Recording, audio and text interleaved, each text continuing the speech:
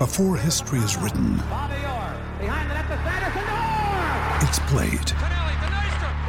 Before it's frozen in time, it's fought one shift at a time. Before it's etched in silver, it's carved in ice. What happens next will last forever. The Stanley Cup Final on ABC and ESPN Plus begins Saturday. 3, 2, 1. Here we go!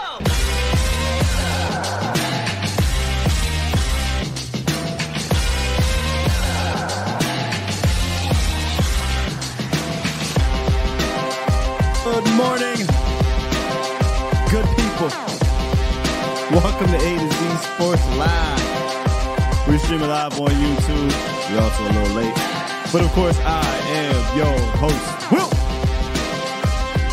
Skywalker Steel.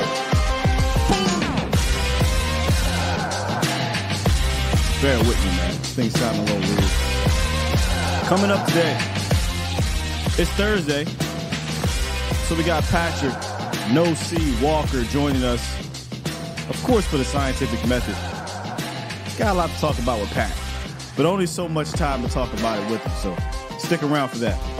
We also are going to be previewing the Cowboys defense, looking to get back on track against this Chargers offense and the meat and potatoes of the show. But before that, we got to hit the roundup, and we got to talk about the new addition to the Dallas Cowboys, a guy that if you were here back during the offseason of the show, we brought him up frequently, all the way from about May till end of training camp, really. And the Cowboys finally secured him. So we got to jump right into it, Cowboys Nation. Before we do that, Bomb Squad! Got to shout out the Bomb Squad first, only right. And then we're going to jump into this roundup so we can talk briefly about the new addition at the linebacker spot, and then talk to Pat. Yes, talk to Pat at the top of the hour. So here we go. It's time! It's time! It's time! It's time! It's time. It's time! It is time for... It's time for the morning roundup. Round 'em up, boys. Let me talk to you. We don't want to hear from you, Fred. We don't want to hear from you. We want to talk about the Cowboys' new addition, one Rashaan Evans. So, yesterday, in light of the Leighton Vander Esch injury, Dallas worked out, I think, 4 linebackers. 1, 2, 3, 4. 2 big names for me, at least. I don't know about the rest of the guys, but 2 big names for me. Brandon Smith, athletic freak out of Penn State. He got brought in. I went on Twitter, and Rashaan Evans. I went on Twitter, and I was like, I signed both of these dudes, right? Because the Cowboys don't have enough depth, I think, in that linebacker room. Nonetheless, they went with Rashaan Evans, who is obviously more proven in this league, and a guy who I was a little bit shocked that was still available all through the offseason, if we're being honest. All through the offseason. Now, at that time, when I was interested in Rashaan Evans, excuse me, it was because I was worried about this linebacker room being thin with experienced guys and heavily relying on the history, Leighton Vander Esch, who has an injury history, who has a neck situation, right? And all it's going to take is one hit. Unfortunately, it was a kind of a dirty hit, but that's what happens. Here we are, fast forward to week 6. He's out, missing games, and the Cowboys suffered other linebacker injuries along with cutting players. And we're sitting here with really one off-ball linebacker prior to signing Rashaan Evans on the 53-man roster. Well, they brought him in. Finally. And I had asked around why he was out there, right? Because that's always a question. Why is so-and-so available on the trade block or in free agency? What I was told, was looking for the bag. He was looking for the bag in the offseason. It never came. He was coming off of a career year, 159 tackles, 46 stops, 6 tackles for loss. You know, he was looking to get paid a little bit. He thought he'd return to Atlanta. Didn't happen. He thought he'd get somewhere else during the offseason when, injuries started to happen. Didn't happen. It wasn't until Nakobe Dean went down early in the season for the Eagles. The Eagles signed Rashaan Evans to the practice squad. But then, I don't know what the deal was with this, but he quickly requested his release and was granted his release out of Philly. So weeks later, Cowboys suffer injuries. And here is Rashaan Evans, your new linebacker, former first-round pick out of Alabama. If you guys remember that 2018 draft, could have had Rashaan. Rashaan Evans was there, Fred Warner, those type of guys, and we got Leighton Vander Esch, right? Still young, 27 years old. He's a downhill thumper type of dude. Not many times you say that about Cowboys linebackers of late, but he is that. He is a downhill guy. I wouldn't say he's much of a pass cover type of guy, but again, he's been around the block. He's experienced. And I know it sounds weird to say a guy off the street, but I do think given some time, he could help mitigate the loss of LVE. And that's not to say that LVE was some amazing player, but again, you're talking about him being your only veteran linebacker in the room who was knowing all the signals, calling the plays, quarterback of the defense, and you don't have that anymore. Not saying Rashaan's going to get the green dot, but he's going to be your most experienced linebacker in that room and essentially the new leader if he plays. Look, he can get signed here and never play. But if he plays, you don't necessarily have to be an all-pro to be a leader, right? Like hey, I've been around the block, Clark. I've been around the block, Michael Jones, if he happens to play. Marquise Bell. He can help these young guys moving forward, and he has a different mentality than 55. So that'll be interesting to see. Middle of the season, you get a guy in here that kind of plays a little different than the guy you had before. But I walk him a downhill guy, and I'm very interested to see when he would be able to play. Because right now, again, there's two different discussions, 53-man, not 53-man. Right now, you've got one true off-ball linebacker on the actual 53, and that's Damone Clark. You've got Bell masquerading as a linebacker. You know how I feel about that. You got Malik Jefferson on the practice squad, but I'd imagine they're going to have to sign him soon because you need to have more than one on the 53, and he only has one more call-up. And then Michael Jones was just signed last week to the practice squad as well. I don't know if he's going to get called up anytime soon. It may be because injuries, right? But we're going to talk to Pat here in a few because I'm very curious on what the Cowboys elect to do with Rashaan Evans early. And again, it's still kind of per people close to the situation, but it looks like he's being signed. He spoke with Jordan Schultz, who said that I'm signing with the Cowboys. And here's the thing, though. Here's the weird thing about it. It's Thursday, right? How fast can he get acclimated to play this week?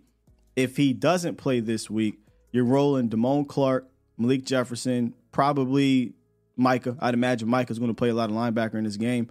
And then Bell, do some linebacker things too. Do you call up the kid Michael Jones? Here's the thing about linebacker. It ain't about just playing on defense. You got to play special teams. You have to play teams. And that's where you get a lot of your team's guys, the third, fourth, fifth, sixth linebacker if you carry that many. I don't even think Dallas has 6 total, let alone enough to put out there on the field against a quality offense. So I'd be interested to know if he's going to get called up here to play, which, again, getting in Wednesday/Thursday is probably better than getting in Saturday or before the game. So without further ado, let's go ahead and turn the page and talk to my guy, Patrick No C Walker of DallasCowboys.com as soon as I find my button.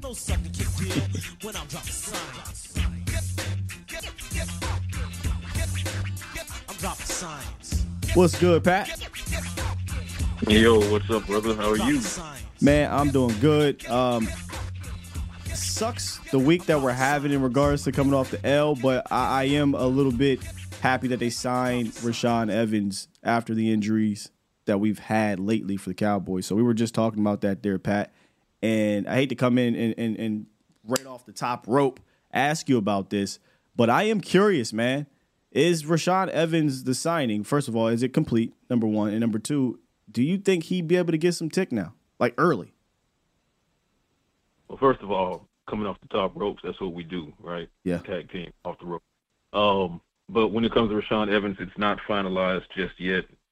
They're still, working out some particulars, and I mean, it's expected to happen, but we'll see, because until the pen hits the paper, Randy Gregory, it's not done just yet. So, that's the expectation. But when it comes to his potential, I mean, wonderful potential as far as helping out a Cowboys linebacker unit that is likely going to lose Leighton Vander Esch for several weeks. He's expected to go on IR. Good news is it's not expected to be season-ending IR, which is not, the same as what's going on with C.J. Goodwin. Unfortunately, he's going to be lost for the season. But when you lose a guy like Leighton Vander Esch, I mean, he's your green dot. For those that don't know, that means he's the one who communicates the plays that are being called from Dan Quinn to the unit. He's the heart of the defense, and when you look at his film this season, he's one of the main reasons that when the run defense is doing well, he's the one that's helping plug those gaps and play exceptional ball in that capacity. Even when the run defense doesn't play well, go back and look at the Cardinals game, for example, look at some of the plays against the 49ers, he was still doing his job. So that's a monumental loss for the Cowboys. But when Rashaan Evans, I mean, you get a guy that has 67 career NFL starts in 76 games, I believe. He started the entirety of the 2022 season out in Atlanta, and, question marks on why the Philadelphia Eagles, dropped him off their practice squad. I mean, it's not like they're lacking for depth, so that's also a possibility as well. They have, Nakobe Dean likely coming back from IR here soon, if not as early as this week. So it could just have been a numbers game for the Philadelphia Eagles. Nonetheless, their loss is hopefully the Cowboys' game with Rashaan Evans. So unlike Michael Jones, who signed to the practice squad last week, I talked to Mike McCarthy about Michael Jones. Who? Mike Jones. And the energy he gave me back from Michael Jones was basically intimating that Jones is not ready to take the field just yet and that they want him to ramp up more. I don't suspect that would be a similar issue with Rashaan Evans, though, because Michael Jones, obviously, he's a young guy. And when you're a young guy, as you know, being dropped into a new system and having to pick that up, that takes a little bit of time. So that's kind of what McCarthy was hinting strongly at. Not that Jones doesn't have the ability, but that from a football acumen standpoint, this is a young guy dropped in a new system. He's put in the fire, give him a couple weeks or so. But you don't necessarily have that variable with Rashaan Evans. Yeah, he's dropped in the fire. He has to pick up a new system. But, again, 67 starts. This is going to be his third NFL team, if I'm not mistaken, former first-round pick out of Alabama. I mean, he knows how to play on the big stage. He knows how to adjust quickly. So it'll be interesting to see if they can get this deal finalized with him and or Brandon Smith, former guy to Penn State, which is a younger guy, which kind of puts him in the same template as Michael Jones. Like, would he be ready this soon? I don't know that he would. Rashaan Evans will have a great shot, though, but they got to get the deal done. And, of course, we have to sign Rashaan Evans here because of the injury situation to Leighton Vander Esch and obviously to Marvion Overshown previously. And there was a couple other injuries that came out of that game that are a bit concerning. We know about C.J. Goodwin, likely done for the season. But there's two other guys that we're not quite sure on, and I'm hoping you can give us an update on. One, KaVontae Turpin, they said high ankle sprain, but didn't rule him out. And then, obviously, Donovan Wilson went down, but I've heard nothing about what's going on with him either. KaVontae Turpin, yeah, indeed it is a high ankle sprain. And, of course, when I heard that it was a high ankle sprain versus a low ankle sprain, I'm like, KaVontae's probably lost through the bye week, which is next week. But McCarthy says he, quote-unquote, has a chance to practice this week. I can appreciate that, and that is very positive news. I am pessimistic, though, when we're talking about a high ankle sprain on a guy that, his entire skill set is predicated upon quickness, ability to separate, and flat-out straight-line speed. So we'll see how it goes. Practice starts up today. Today's technically Wednesday for the Cowboys. Tomorrow's Thursday. We'll see how it goes. If he shows up limited, then that's definitely promising. If he's DNP, then it pretty much goes as I expect. I don't know that he'll be on the field against the Chargers, but he has a chance. Like McCarthy said, he does have a chance. As far as Donovan Wilson, there has been no news on that, and no news is good news if you ask me when it comes to Donovan Wilson and that calf injury. I spoke with Donovan after the loss on Sunday. He sounded as good as you could expect given the ass kicking that they had just taken. But there was no limp. He wasn't in a boot. He wasn't, in any kind of special device, wasn't on crutches or anything like that. So had a couple conversations around the building, and I'm told there's, no concern about Donovan Wilson. But injury report, the first one comes out today. Let's see if that holds true. But as it stands, I've not heard anything negative about Donovan Wilson, and I hope it stays that way. On a positive from an injury report, if we could do a sidebar conversation here, you did get your starting offensive line back, and they came out that game, sounds like clean. So kind of wiping my forehead there because that was some little, a couple guys haven't been nicked up with Zach Martin, Tyron Smith, and Tyler Biadasz. Getting those guys out that game, which was a physical game, clean, maybe now we can start to see this offensive line kind of gel together. Yeah, Tyler Biadasz got banged up just a little bit, but I'm told the team isn't concerned about it. So he should be a go, even if he's limited on today's practice report and maybe even tomorrow. I don't suspect that they have any concern about his availability. So this should be the second straight week that they have their full front five, like you said. Last week, though, and I talked about this on Cowboys Break yesterday, it was disjointed play, and you could tell that it was their first time in that configuration, and it was their first time as that front five in, since Moses split the Red Sea. But, just if you look at the chemistry between Tyler Smith and Tyron Smith, it was a little bit off, which makes sense. Again, they haven't played next to each other since training camp, and that's training camp practice, is not regular season, and then also not regular season against the 49ers front. So it was just the perfect storm of bad, scenarios that the Cowboys front had to kind of work their way through, and they struggled. Tyron Smith, he struggled. Tyler Smith, he's having an exceptional year, but, on a couple reps, he was had. Tyler Biadasz struggled a couple reps. I hate to say it, but even Zach Martin, this is how you know the day. Yeah, this is how you know the day was just not going to go well for the Cowboys. There were times you go back and look at film, and some of those pressures that came through the middle, they weren't Tyler or Tyler, they were Zach. And that's when I had to sit back in my chair and kind of think, hey, well, damn, that's where we are, I guess. And then Terrence Steele, he struggled as well securing that right edge. So hopefully, going into the second week of them playing together, obviously the more reps, the better. You build that chemistry, you build that timing, you build that telepathy between yourself and the guy to the left and the right of you. And reps will improve it. We don't know just yet if Joey Bosa is going to play. But regardless of if he does or if he does not, the Cowboys don't have the luxury of looking at it like that. They need to go out there, and that front five needs to be everything the Cowboys know they can be, because they need to bounce back and get this win. Yeah, speaking of bouncing back and moving on to the Chargers, I was thinking about this the other day. I don't recall how many times both units just look absolutely putrid. Like it was just terrible all game for both of these units. You had the offense, couldn't get anything together.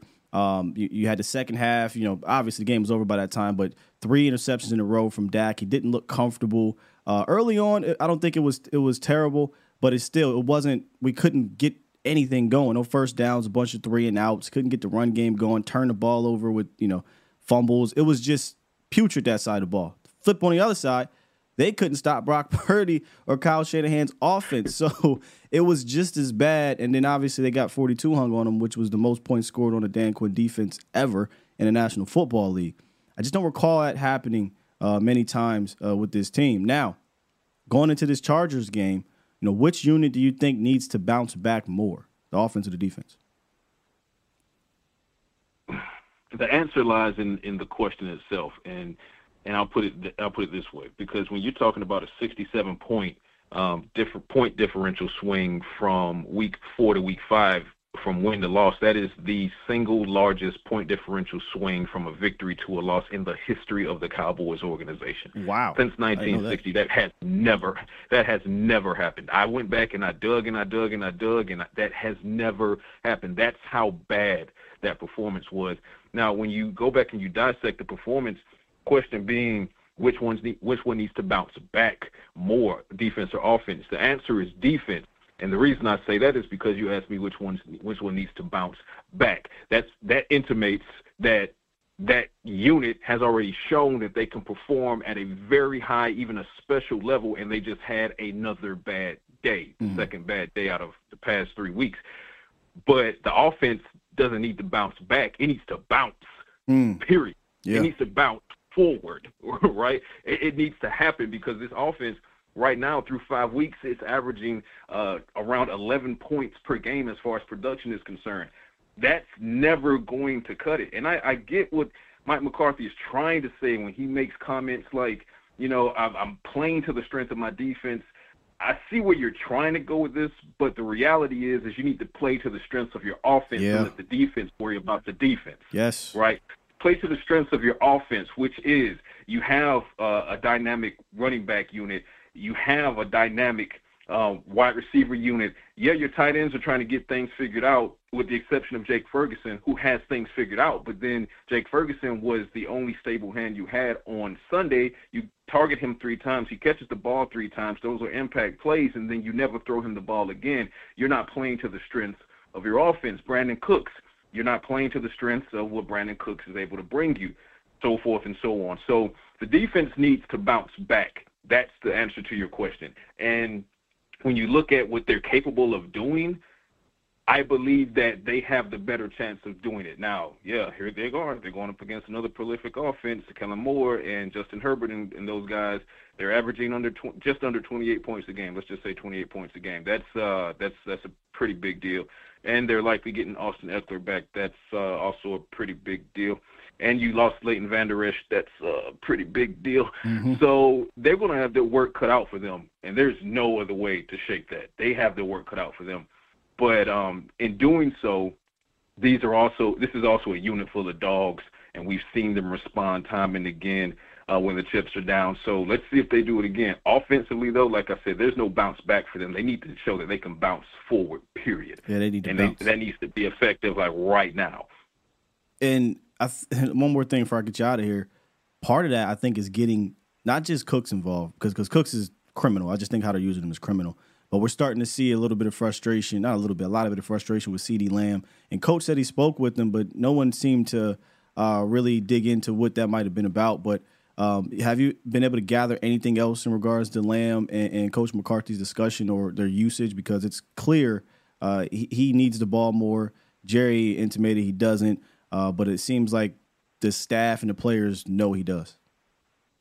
Yeah, just speaking with CD and speaking with some guys in the locker room and some of the coaching staff, it's frustration, which makes sense. It's absolute frustration. If you're CeeDee Lamb and you know what you're capable of, pull the games out of the hat, whichever game you want to go. And recently, you can look at the Jets game, and he racks up only almost 150 yards. You know what he can do when you get the ball in his hands. Now, this is a Cowboys offense that's still trying to figure itself out, and it loves to spread the ball around. But the problem with spreading the ball around is when there's a problem spreading the ball around. So here's what I mean by that. It works until it doesn't. If the defense is taking that away from you, if the defense has negated 2 of those 3 receivers, and or your guys just are not getting separation, then maybe you need to look at wide receiver 1 and say, hey, you're going to have to be the one to carry this today. And you scheme ways to get him open, and you just keep targeting him until the defense then starts to shade his way, play more honest against those other guys, and then you can start spreading the ball around again more. So when it comes to CeeDee Lamb, I definitely understand his frustration. I know Mike McCarthy understands his frustration as well. Fact of the matter is you got to figure out a way to get your playmakers the ball, and when it comes to who your WR1 is, there is no question about it. It is CeeDee Lamb. So, when you look at his production this season and how roller coaster it has been as far as he gets a lot of targets, he puts up over 140 yards, and then not so many targets, and then it goes up again, but then it's like it falls off again in San Francisco. I understand his frustration. That's basically what it is. He wants to be able to help impact games positively, but he can't do that if he's not being targeted. 100% agree, man. They got to figure that out because you can't have one of your best offensive weapons looked at as just a part of the – that's the problem, I think, with this offense right now. It seems like everybody is just a part of the offense as opposed to being featured.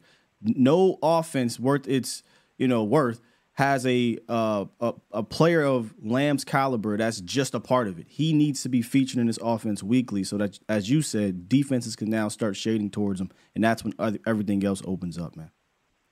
Absolutely. And think about it from this capacity. It's no different from what we saw, what we've seen recently I'll say last year, particularly when the Vikings played the Dan Quinn-led defense in the Cowboys. You saw that frustration from Justin Jefferson. You saw that frustration from him to Kirk Cousins and him on the sideline and him talking to the other coaches like, give me the ball, give me a good ball. Let me make some plays in this game. When you have a wide receiver of that caliber and a wide receiver that also has that caliber of competitiveness, you got to get them involved. And the good news for the Cowboys is they have that in Brandon Cooks as well, but you're not getting Brandon Cooks the reps that or the targets that he needs to get to even be able to offset that. So you can't not do both things. Like one of those things has to occur. Either you're going to get Brandon Cooks off, pause, or you're going to get it's going to be a CeeDee Lamb game. But it can't not be both of those things. It just can't not. You have to use your biggest guns in a situation where you're at war with this team, the best team in the NFC, and you're on their field in hostile territory in prime time with all the world watching, and you don't pull out the big guns. You got to start pulling out the big guns. Yeah, that was the most concerning thing for me. This was the week to pull everything out, and it looked like you didn't even care to reach in the bag. So that was concerning, Pat. But and ultimately, and I'll say this, and then we'll wrap. Ultimately, that cost the defense, and that's why I say I'm more confident that the defense can bounce back because, they kept the Cowboys in the game for at least the first 1.5 quarters. So while the Cowboys offense was stalling, it was only a 7-0 game. Then it was a 14-7 game. But then you started to look at time of possession, and it was just whoppingly in favor of the 49ers. And I turned to Nick Harris, who was sitting to the left of me, and I said, if this time of possession keeps up, this is going to be a 50-burger. And he was like, well, why do you say that? And I was like, this defense is going to get exhausted. Kyle Shanahan's going to find some weak points the longer this defense is on the field, and he's going to start exploiting them. And then all of a sudden, the sky started falling, and that's exactly what happened. So the offense really has to help the defense. So my message to McCarthy would be simple in that, again, instead of necessarily coaching to your defense as an offensive play caller, help your defense by coaching to the strengths of your offense so that they can be successful, so that your defense can be rested, so that when they take the field, they can do what they do. Man, fantastic point, man. I want to touch on that a little bit before we get out of here. I appreciate you, though. Pat, I know you got some other things you got to handle, brother. But once again, another fantastic segment of the Scientific Method. Enjoy the rest of your day, bro. Yes, sir. You too, bro. Patrick No C Walker, DallasCowboys.com, dropping the science as always. I love that part at the end. Or not the end. We talked about it during the actual segment and then the end as well. I hated those comments, honestly. From Coach McCarthy saying, oh, I get it. We are a defense-driven team. That's fine. There's a way to complement your defense without nerfing your offense. There is 100% a way to do that. And I feel like he thinks he has to nerf the offense to play to a defense that, look, let's just be completely honest. This defense is not the Baltimore Ravens. Let's just get that out the way. It's not. We need to stop saying that. We probably should have stopped saying that a couple weeks ago. But you cannot treat, in my opinion, you cannot treat that defense that way. And instead of, we're going to coach and play towards the defense, how about you coach up your O, bro? And you're definitely not utilizing all the way. Like, there's no way you can tell me Brandon Cooks, CeeDee Lamb, Tony Pollard, these skill players, Rico Dowdle. I think Ferg is a good skill player too. You can't tell me you have these type of weapons and you don't want to stretch those things thin. I'm stretching up. What can you do best? We're doing it ad nauseum. What do you do best? We're doing it ad nauseum, as opposed to, we don't really need to go crazy. We got a good defense over here. Let's just 1, 2, 3, get it out. If it's not there, dump it off. Like, that works from time to time within an offense. Game management, I'm fine with that. Like, if it's a game management situation, for instance, 3 out of the first 4 weeks, or 3 out of the first 4 games, you're blowing guys out. Man, we don't need to get crazy. But on prime time, against that team, that's what we're coming out with. And then you say that after the fact, and don't tell me, oh, well, we can't do it. I mean, we've aired, and I'm not saying we got to air it out, Cowboys Nation. I ain't saying we got to throw 45 times, but we've been a vertical offense before. I thought we were keeping some of that stuff, right? We've been that. We've seen Dak be able to throw it deep, and he's been one of the best deep ball throwers. Even this year, not going deep that much, he still has one of the top completion percentage because we're not throwing deep that much. So you got to stop being scary, man. And if you got to live with a couple situations where it gets hairy, intermediate or deep, then it is what it is. But you can't do this because you're going to run into decent defenses or good defenses. I don't necessarily think the Chargers defense is like that. But to get where you got to get to, you're going to run into defenses that say, this is what you're going to play? Oh, we'll shut that down. So I agree with you there, Pat. 100%. But this is about the Cowboys defense going against the Chargers offense today. And Coach Dan Quinn, you could tell he was defeated. Now, when I say the word defeated, it sucked for Dan Quinn when he came out. Usually he comes out, he has this energy.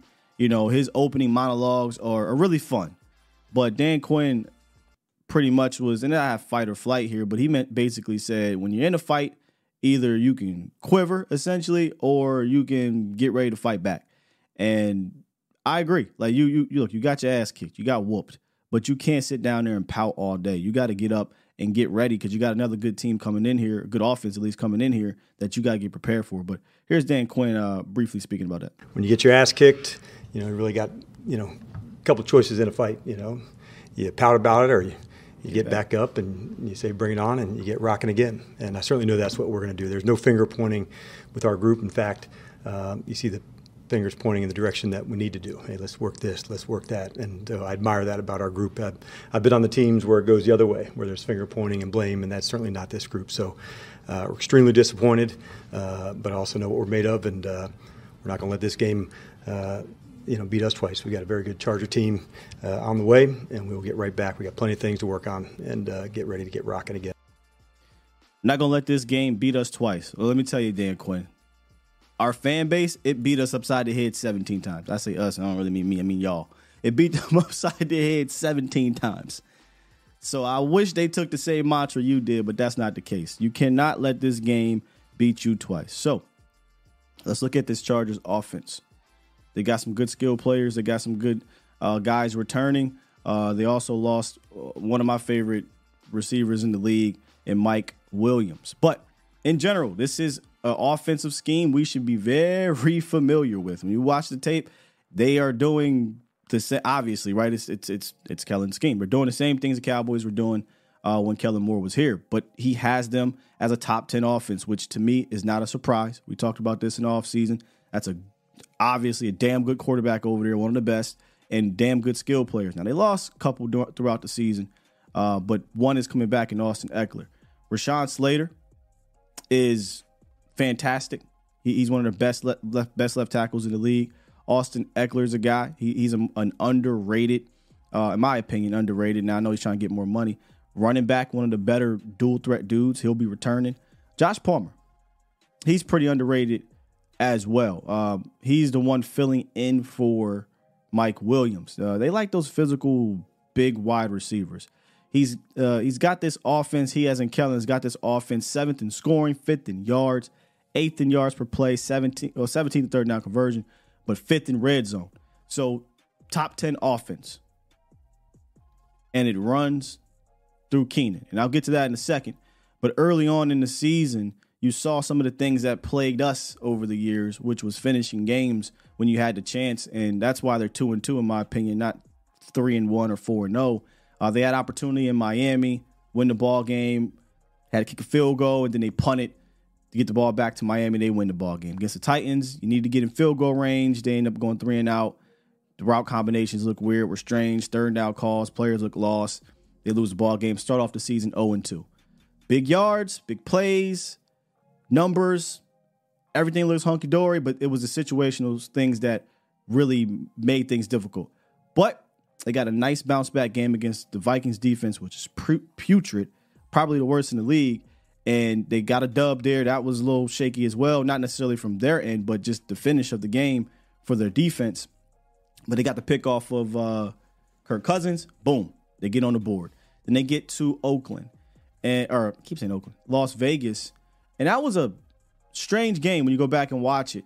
Aiden O'Connell was a quarterback for the Raiders. He basically just said, here, have the game, by fumbling a bunch of times. And that was a game, 6 sacks from Khalil Mack. So we talked about that yesterday. Nonetheless, they got up to a decent lead. The Raiders kind of fight back a little bit. That was one of the games where you saw the passing offense not be as sharp, but it doesn't really matter because they were able to get the victory. But like I was saying, this offense goes through Keenan Allen. Like, obviously, Herbert's the guy. We'll get into Herbert here in a second. But who they run this thing through has been Keenan Allen. Now, Austin Eckler will be back, so that'll be interesting to see how that shifts. But they spammed Keenan Allen the first 3 weeks. He had 39 targets in the first 3 weeks of the season. 20 against the Minnesota Vikings. And they are basically using him the same way that the Cowboys used CeeDee Lamb last year. He's morphed into a primary slot wide receiver over the last couple seasons. But Moore's moving him around. He's mostly slot still, but he's pre-snap motion. They're kind of getting him in some orbit stuff. I seen him lined up in the backfield. Now, the Raiders were able to do a decent job against him. Coming off that 200-yard performance he had against the Vikings, the Raiders were able to do some good things against him. He still got a touchdown, but he only had 32 yards in that game. And they did some of those same things in regards to movement. And I kind of want to show you a few plays of what I mean by how they're utilizing Keenan Allen. And this is why I think if you can nerf Keenan Allen, you've got a shot. And they're going to try to spam him. 100% they're going to try to spam Keenan Allen. But I'm going to mark Keenan Allen every time we show a play here, and he's likely going to be in the slot. But this play should look familiar to you, but I'll let it run a little bit more. And then they actually missed him. There's the orbit motion, put him in the slot. We're going to fake the screen. That's going to bring everybody down here, and you're going to get Keenan Allen wide open at the top of the screen here. But what's the name? Missed him, got it out to, I believe, Palmer, and they didn't get the first down. Actually, that was Everett. Once again, okay, it didn't work the first time. Let's figure out a way to get Keenan Allen open. That's what they really do. Like, Keenan Allen is getting open via schematics for the most part and just route savviness. Similar situation. We want to get Keenan Allen running into two screens, not one, but two. Here's the first one. I don't know if you can see it. Yep, you can see it. Here's the first one. Then we're going to run him into a second one, and we're going to get Keenan Allen wide open down the sideline, which ended up being the biggest catch. That play look familiar? I bet it does. Ran the same play week one. Ain't seen it since, but ran the same play week one. Put CeeDee Lamb in the slot. There's your first kind of screen/pick. There's your second screen, pick, rub, whatever you want to call it, wide open down the seam.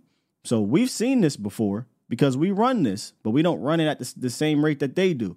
In fact, like I said, they ran that play 2 times in that game, and they've been running it all year. So they're going to try to get Keenan Allen loose. And I'll tell you why I think they're actually trying to get him loose a little bit in this manner. But also Keenan Allen in the slot. I just love this concept, honestly. It's a double slant, but the way they do it is interesting. You got the inside guy here, I think is Everett, the tight end. He's going to actually run the clear. But what makes Keenan Allen tough in situations like this is his route savviness. He's not going to fire off the ball. He's going to take his time off the ball, get into the route, you see how he's kind of just chopping his feet a little bit here, just taking his time. He's allowing Everett to get upfield to push this guy and make this defender here have to decide, am I going to cut under, which he doesn't, or go over the top? He does neither. He actually follows Everett thinking that this was going to get passed off, and you just get Keenan Allen wide open. And if you run it back, it's essentially a double slant. It just doesn't look like a normal double slant. I mean, just a great concept, gets him wide open, touchdown. Now, some of the things and ways that they combated this was once they found out, okay, we're just going to spam Keenan Allen. Well, we're going to put 3 guys on. And that's exactly what Las Vegas did. Now you got this kind of triangle defense, 1 and 3, was calling basketball, and nowhere to go. Justin Herbert scrambles, gets rid of the ball, incomplete pass. So, once you figure out what to do against Keenan, there's some things that can work. However, because of what you'll see the nickname I'm giving Justin Herbert, but because Justin Herbert likes to push the ball down the field, he'll miss something like this where Keenan Allen goes in motion. Now, again, getting him open, right? We're going to stack him, pre-snap motion, stack him. You can't get your hands on Keenan Allen, and he's really wide open from the jump here. But Herbert's a guy that wants to push the rock. It just is what it is. So doesn't see Keenan Allen, scrambles, and eventually he's going to throw his an interception here.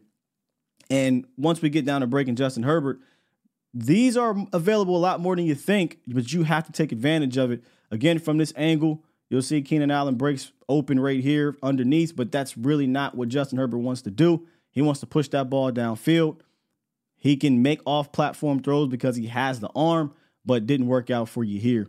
And then there's one more play in this game where you saw them, and when I say them, I mean the Raiders, pay more attention to Keenan Allen. But this is honestly more so just good coverage by 21 and kind of what I mean by what I'm about to say here. I think Keenan Allen is fantastic. Fantastic player. But I also think that you can man up against him a little bit more this year because you're starting to see him age a little bit, right? And that is no slouch. That's no knock, on Keenan Allen. It's just that, hey, Father Time wins. So you got to figure out how to win differently. Think Larry Fitzgerald. Larry Fitzgerald was able to play for 25,000 years in this league because once his athleticism kind of went by the wayside, he still was able to beat you with the mental aspect of the game, with his football IQ. And that's where Keenan, and getting him open in these ways and allowing him to use his vision in these route concepts work. And that's why he's been highly productive, one of the best receivers production-wise in the league so far. But I think you can absolutely man up against him if you got corners to do it, and I think the Cowboys do. You just have to be careful. And as we showed, a lot of those pick and rub routes where you can get caught and you can get hurt with some deep plays in that case. But if I'm going to do a lot of zone in this game, first of all, I think you need to mix it up. I don't think you do pure zone because if you don't get home, somebody's going to be opening these holes in the zone. However, you can get home because they're going to hold the ball a little bit longer to try to get these big plays. That's where Justin Herbert comes in. It is clear when you watch Justin Herbert, he don't really give a damn about what's underneath. He's trying to push that rock. And that's why I call him the pusher man. Yes, indeed. Look, Herbert, we talked about this when we ranked our top 10 quarterbacks the Cowboys are going to be facing. I believe him and Josh Allen were touching tags. They were, I think, the top two quarterbacks we talked about here for good reason, right? Justin Herbert, when you decide to make a quarterback in the lab, that's the quarterback. Big arm, athleticism, can throw off platform, accurate. That's the quarterback that you make in the lab, right? From a talent standpoint. However, sometimes what happens when you have that arm arrogance is you're going to take a few more chances, and that's just the nature of the beast. And that's why you see his turnover-worthy play percentage higher than it's been before. It's actually the highest of his career, and so is the sack rate, which is 3% higher than it was last year, because we want to make them big plays. He's averaging 9.1 yards per ADOT, which is average depth of target, right? That's the highest of his career and almost a full yard and some change higher. He's 5th in 20-yard attempts, and that's with missing a game, right? Because he had a bye week. Think about that for a second. He's 5th in 20-yard attempts. Only an 83 rating when doing so, and 18th in completion percentage. But the idea of that, the fact that he's going to go deep, has to weigh on you when you're going up against him. Where I think most teams get lucky in this fashion is that they don't have the blazer. Now, I don't know where Jalen Guyton is. I remember he was there for a while, but they don't have the huge home run hitter. Keenan Allen's not going to blow by you in that manner. Mike Williams was a big body, and honestly, I think they miss him a little bit here because he was a guy to get the ball to right now, and he was physical. Palmer's not going to just blaze by you. Neither is Johnston. So what happens is you get a lot of contested throws, a whole lot of contested throws going deep, and you just have to be able to make plays on the ball and not allow big body wide receivers to make plays on you. That's why I think you see him already have half as many turnover-worthy plays this year as he's had all 17 games last year, because I don't think he has a crazy separator deep downfield. He has a separator in regards to Keenan Allen. Right, Keenan Allen can get busy underneath, but he a pusher man. Herbert trying to push that rock downfield. What else on Justin Herbert? Play is never over with this dude, man. I was watching that same Raiders game, right? And there's a play, if you guys remember Matthias Kiwanuka and Vince Young. There was a play years ago, right around when teams or the league started to, enforce the quarterback late hit, whatever rule, right? Hitting them too hard to the ground. And Matthias Kiwanuka grabbed Vince Young, then let him go, didn't want the flag. Vince Young ended up making a play, first down. They go down to win the game. Same thing happened with Justin Herbert. Number 5 has a clean shot on Justin Herbert. Could have been a sack fumble, could have laid his ass out. But he hugged him, let him go, let the pusher man roll out the pocket, and he completed a first down pass. So the play is never over with this guy. Even if he gets pressure, he's going to run, he's going to scramble, and he's still going to try to launch that thing deep. He don't give a damn if he's got a burner or not. So I know this sounds cliche. Hey, you got to play through the whistle. No, seriously, you need to play through the whistle when you're dealing with the pusher man. Another thing I noticed, and again, this is with arm arrogance because you can do this. He wants to move you with his eyes always. Always, always, always. And he don't give a damn what's happening opposite of what he's not looking at. He might peek as soon as the ball snaps. He might peek there, but he's trying to move you with your eyes as good quarterbacks do. And soon as that back foot hits on that drop back, he is firing oppo. It doesn't matter what's going on. He's trusting his wide receiver to be where he needs to be, and he's firing. A lot of times that's going to be successful, sometimes incomplete pass, but it doesn't matter. So if you're one of those vision type of defenses, or if you're playing vision ball as a cornerback, don't get duped by his eyes. You really need to be worried about your man because he'll hit that back foot and he will fire a deep out for maybe 15 yards or so. So this is just a complete quarterback from a, like I said, made in a lab standpoint, and it's a scheme that for the most part we all believe he was going to be able to have some success in, and that's what he's having some success in it. You're fortunate, I think, that they don't have Mike Williams because he was a guy that gave us a little trouble a couple years ago against Justin Herbert. If you guys remember, the Cowboys have faced Justin Herbert a few years ago, played decent against him. A couple interceptions, should have been 3 or 2, whatever it was that game. But you had Diggs. This would be a great game to have a Diggs, I think, because I think he'd be able to match up well against these kind of physical wide receivers. He would have been able to sit on some things because he's not worried about getting beat deep. Now, Allen got his ass on one play, I think a couple, but he also got Allen as well in that game with an interception. So I don't think this is some mismatch schematically or from a man-to-man standpoint.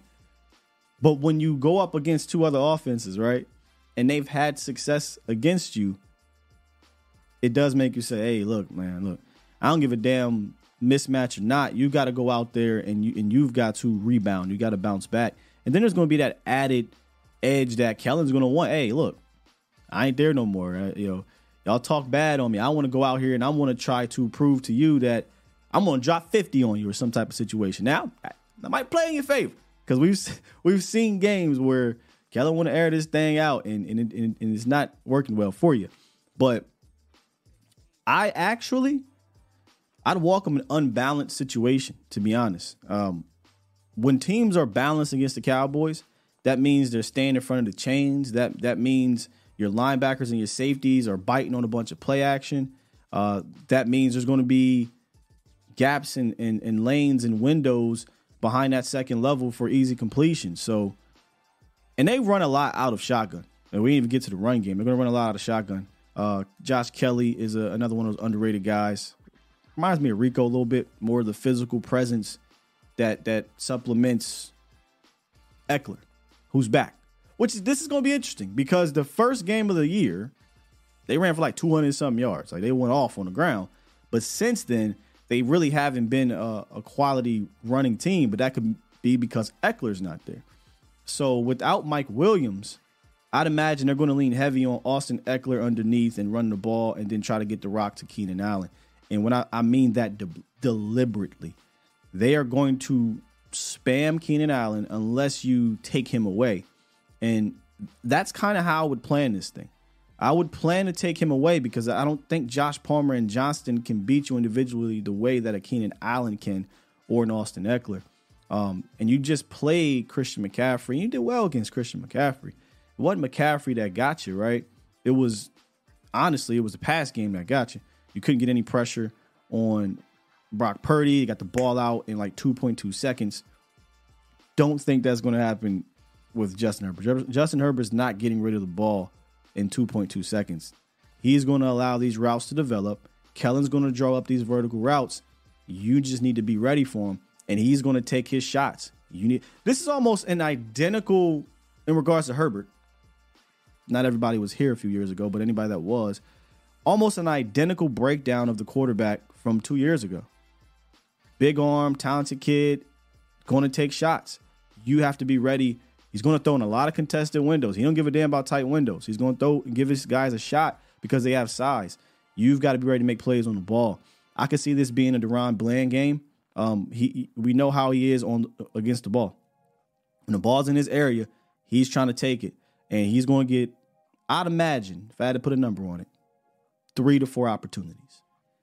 Not saying those are going to be turnover-worthy plays, but 3 or 4 opportunities to make a play on the ball because Justin Herbert is going to say, I don't care that you're covered. I've seen him throw to dudes covered, and you say, but you're like, oh, he's 6'4". Oh, he's 6'2". Oh, he's 6'3". He's just giving his big guys a shot. And I think that's why you see his completion percentage low when it comes to deep shots, because he just doesn't care. I'm just throw it up and we'll see what happens down there.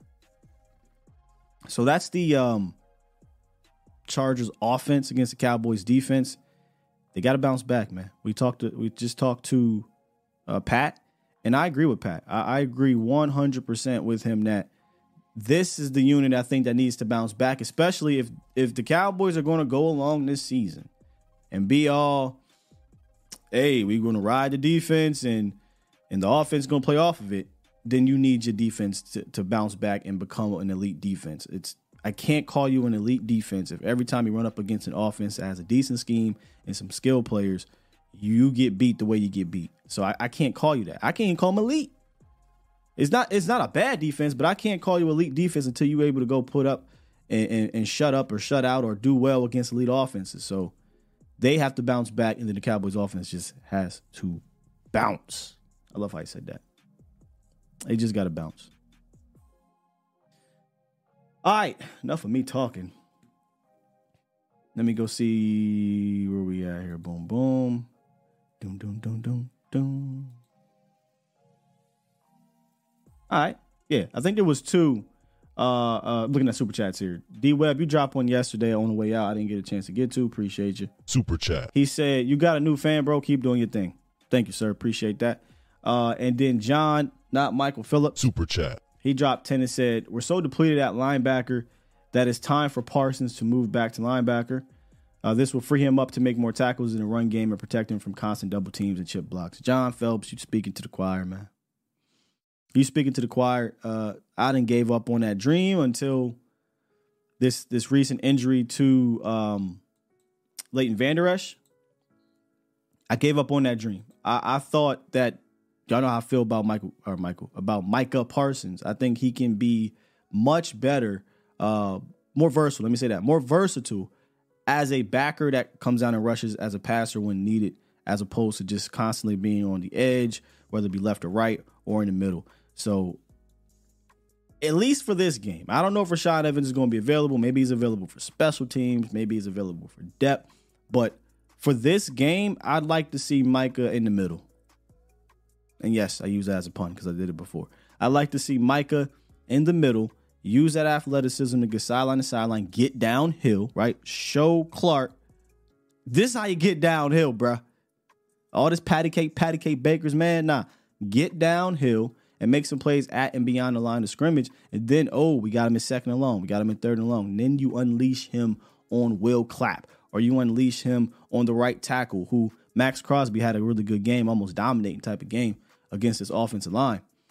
What you don't do, you don't say, I'm going to prove a point. I'm going to put Micah Parsons on Rashawn Slater all game. I'm going to prove a point. I'm going to put Micah Parsons on Trent Williams all game, or 2/3 of the game. You don't do that. You use your versatile guy in a versatile way, and I think that you'll get you getting more production out of him. And that's crazy to say. What do you mean more production? He's productive the first 3 games, sure.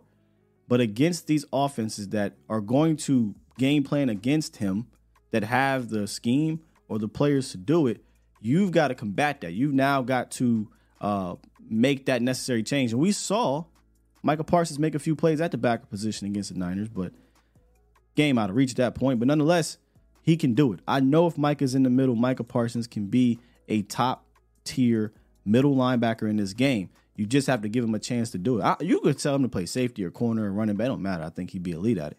But this is defense, and he can definitely play at that second level at a high level and then rush the passer.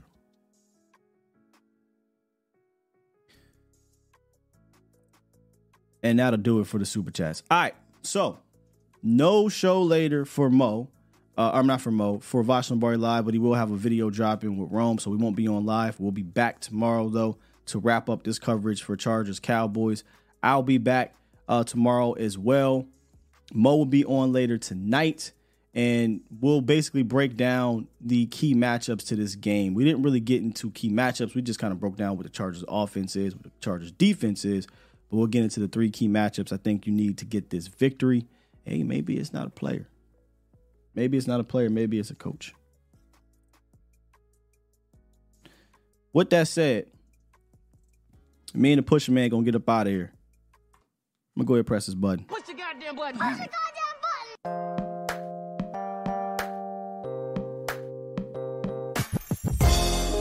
If you missed Scientific Method, we'll run this thing back, I think, later today. Actually, no, Saturday. I think Saturday is when they usually drop it.